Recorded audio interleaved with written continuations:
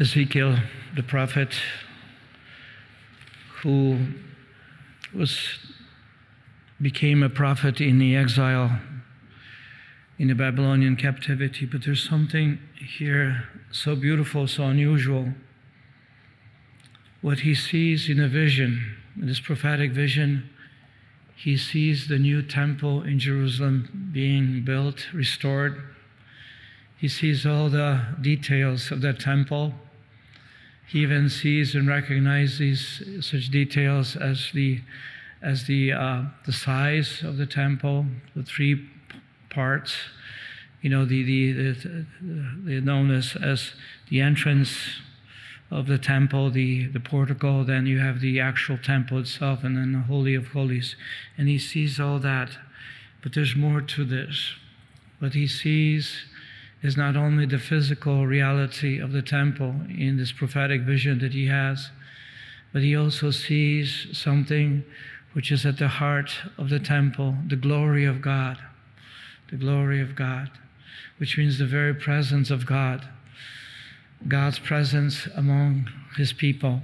And so here as we read this in the book of the prophet Ezekiel, the angel led me to the gate which faces the east. So he sees in this vision, and then the angel leads him to that gate, which is on the east, and there I saw the glory of God of Israel coming from the east. Now, as he describes the glory of God coming into Jerusalem at the beginning of the prophetic work, a prophetic ministry or mission of Ezekiel, he saw that the glory of God left Jerusalem, left the temple, because of hubris, pride of the people, pride, the indifference to God, the transgression against commandments, the lacking of that basic faith, which means reliance on God, trust in Him. And so the people before the destruction of temple and in Jerusalem, also the city of Jerusalem, people believe in political powers. Well, Egypt will help us, this, that, but without relying on God. And so before the Jerusalem was destroyed, before the temple was destroyed, Ezekiel saw the glory of God leaving, going to east, going with the people who were exiled. So God never abandoned his people. Even though God abandoned Jerusalem and the city and the temple, and yet he did not abandon his people. He was with them, with the exiles, those who suffered, those who were lost, those who were in many ways abused. God was with them. And then in this vision, we see that towards the end of his prophetic mission, he sees how God will come back to Jerusalem, how God will come back, and the glory of God once again will be manifested in presence. And then he continues to describe it. I hear a sound like a roaring of many waters, and the earth shone with his glory. So he sees manifestations in the creation itself, the very presence of God. The vision was like that which I had seen when he came to destroy the city, and like that which I had seen by the river of Chebar. So it's the same as the glory of God left, and now is coming back through the eastern gate from the east. So I fell prone as the glory of the Lord entered the temple. I fell prone, so he was affected by way of the gate which faces the east. But the Spirit lifted me up and brought me to the inner court of the temple itself. And I saw that the temple was filled with the glory of the Lord. When I heard someone speaking to me from the temple while the man stood beside me, the voice said to me, Son of man, this is where my throne shall be. This is where I will set the soles of my feet. Here I will dwell among the children of Israel forever.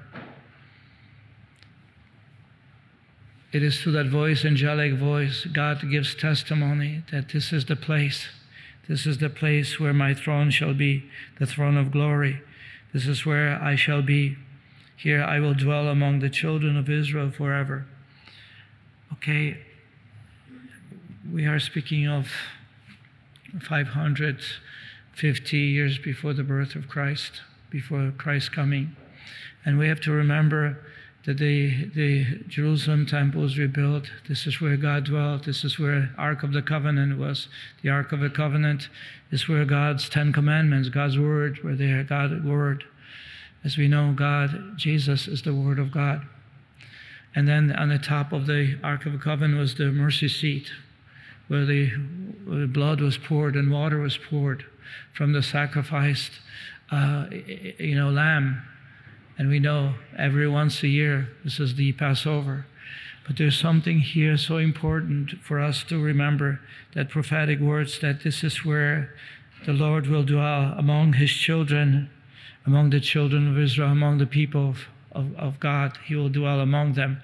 And we know that when Jesus died on the cross, when he died, when his heart was pierced and blood and water came forth, the curtain in the Holy of Holies in Jerusalem split in two. Jesus became our temple. Jesus became for us, as he spoke, destroy this temple and I will rebuild it in 3 days. And people says, how can you do it? This temple was being built for more than 50 years. And you say that you can do this. Jesus became our temple. He became the place of mercy. He was the mercy seat. This is where the blood and water has been given as the rays of his forgiveness and mercy, of nourishment. Jesus became the temple for us.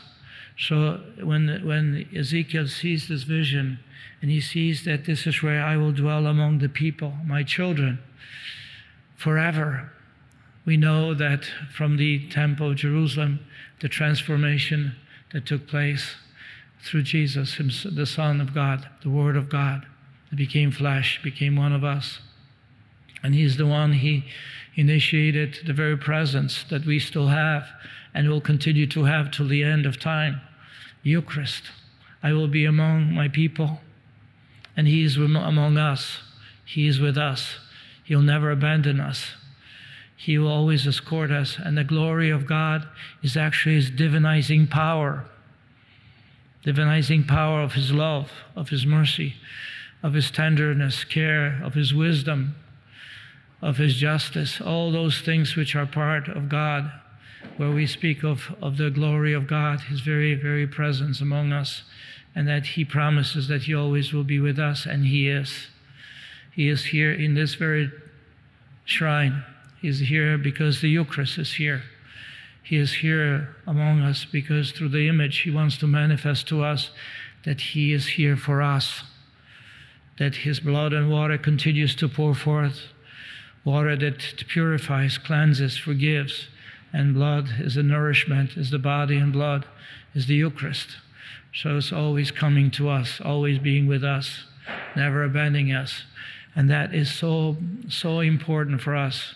Yes, the vision of Ezekiel comes right into our very presence, into the presence of Christ, into the presence of Christ as the true temple.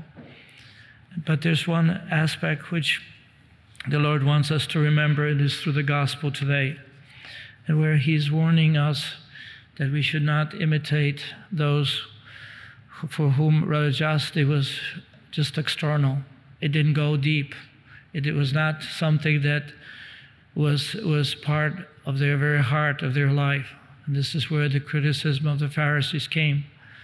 Jesus did not eliminate their teaching. He says, no, you listen to the teachings, because they tried to teach the truth, the truth of the commandments, the truth of the covenant relationship with people. But do they really believe? Or is it more external? This is why the Lord today in the gospel warns us that we can't have just external religiosity. We can follow all the precepts and prescripts and everything else, but does it go deep? Does it go deep? And this is where Jesus wants to invite us to look into our hearts. Is it just for external, for approval, whatever it may be, or is it because we love him? Jesus says, do not let your left hand know what your right hand is doing, meaning don't do things which are covered within our hearts, because it's out of love that we do. It's like parents who love their children. What do? They don't always say, periodically, maybe get upset, they say, I'm doing this for you. But they do it because they love. Love is the motivating factor of one's sacrifice. We sacrifice ourselves, we give ourselves to others, we give ourselves to one another because we love, because we care, because we want to do it, because we want to make one another happy, filled with that happiness, because we know that we can't function, we can't live alone, we're not able to do so. It's only by helping one another, walking the journey. But here the Lord says, I am there with you. But you have to allow yourself and allow your heart to be so open that you rely on everything that you have. The most important element of the Divine Mercy image and Divine Mercy message is that Jesus, whose mercy itself, he wants us to know that he can be relied on, that he can be trusted, that we place our confidence in him, and he wants us to place our confidence in him like like children. Because if we do place our confidence in him, this is why we have this image, Jesus, I trust in you. I place my confidence in you. I place my life in your hands. Because when we do so, then the benefits and the graces come and they flow, and they're unlimited. Once again, Jesus says to us, when you accept me, and accept me as especially in the Eucharist, he will open up all the possibilities of graces that I have prepared for you, and you will be able to receive them. Because God can prepare many things, but we can be too preoccupied, we can be too distracted, and we do not receive as much from the gift of God himself who is with us. Here I will be with you forever. Here I will dwell among the children of man. All of us, he wants us to be with us, and this is the difference. So maybe then today, not only as we continue to witness to the Word of God among us, that Word of God that helps us to grasp the truth, but also that we may welcome him in the Eucharist. And we see people who have done that, like today. We honor Saint Bernard of Clairvaux, and he lived the Eucharist. He lived that Eucharistic amazing gift that God gives, the presence of Christ, and he was able to do so many extraordinary things. He also loved Our Lady. He wrote several books on Our Lady because he wanted to imitate her, how she responded to God's grace, how she responded to that prophetic mission that Jesus gives her, but also to all of us, and that we may be able to cooperate. And the role that we have, the role that is given to us, is continuously brought to our attention through the gift of the Holy Spirit. Holy Spirit that reminds us, teaches, inspires, moves us. So maybe then, through this celebration here, through God's Word addressed to us, through the Eucharist that's given to us, and through the power of the Holy Spirit surrounding us, may we say yes today. May we reaffirm our love for the Lord, and may we reaffirm our trust in him as we say, Jesus, I trust in you. Jesus, I trust in you. Jesus, I trust in you. Are you a Marian helper? Join our Spiritual Benefit Society and start sharing in the graces of all the daily masses, prayers, and good works of Marian priests and brothers all over the world. Sign up is free and easy. Simply visit micprayers.org. That's micprayers.org. Thank you, and God bless you. Please follow or subscribe to this podcast to receive the latest episodes and updates. If you have been blessed by this podcast, I invite you to leave a review. Reviews greatly improve our podcast ranking and will help spread this podcast to other people throughout the world. Are you enjoying this podcast? I invite you to listen to more shows brought to you by the Marian Fathers of the Immaculate Conception. Join us daily for enriching spiritual content, which will help you on your journey with Jesus Christ. Simply visit DivineMercyPlus.org for a complete list of our shows. That's DivineMercyPlus.org. Are you a Marian helper? Join our Spiritual Benefit Society and start sharing in the graces of all the daily masses, prayers, and good works of Marian priests and brothers all over the world. Sign up is free and easy. Simply visit micprayers.org. That's micprayers.org. Thank you, and God bless you.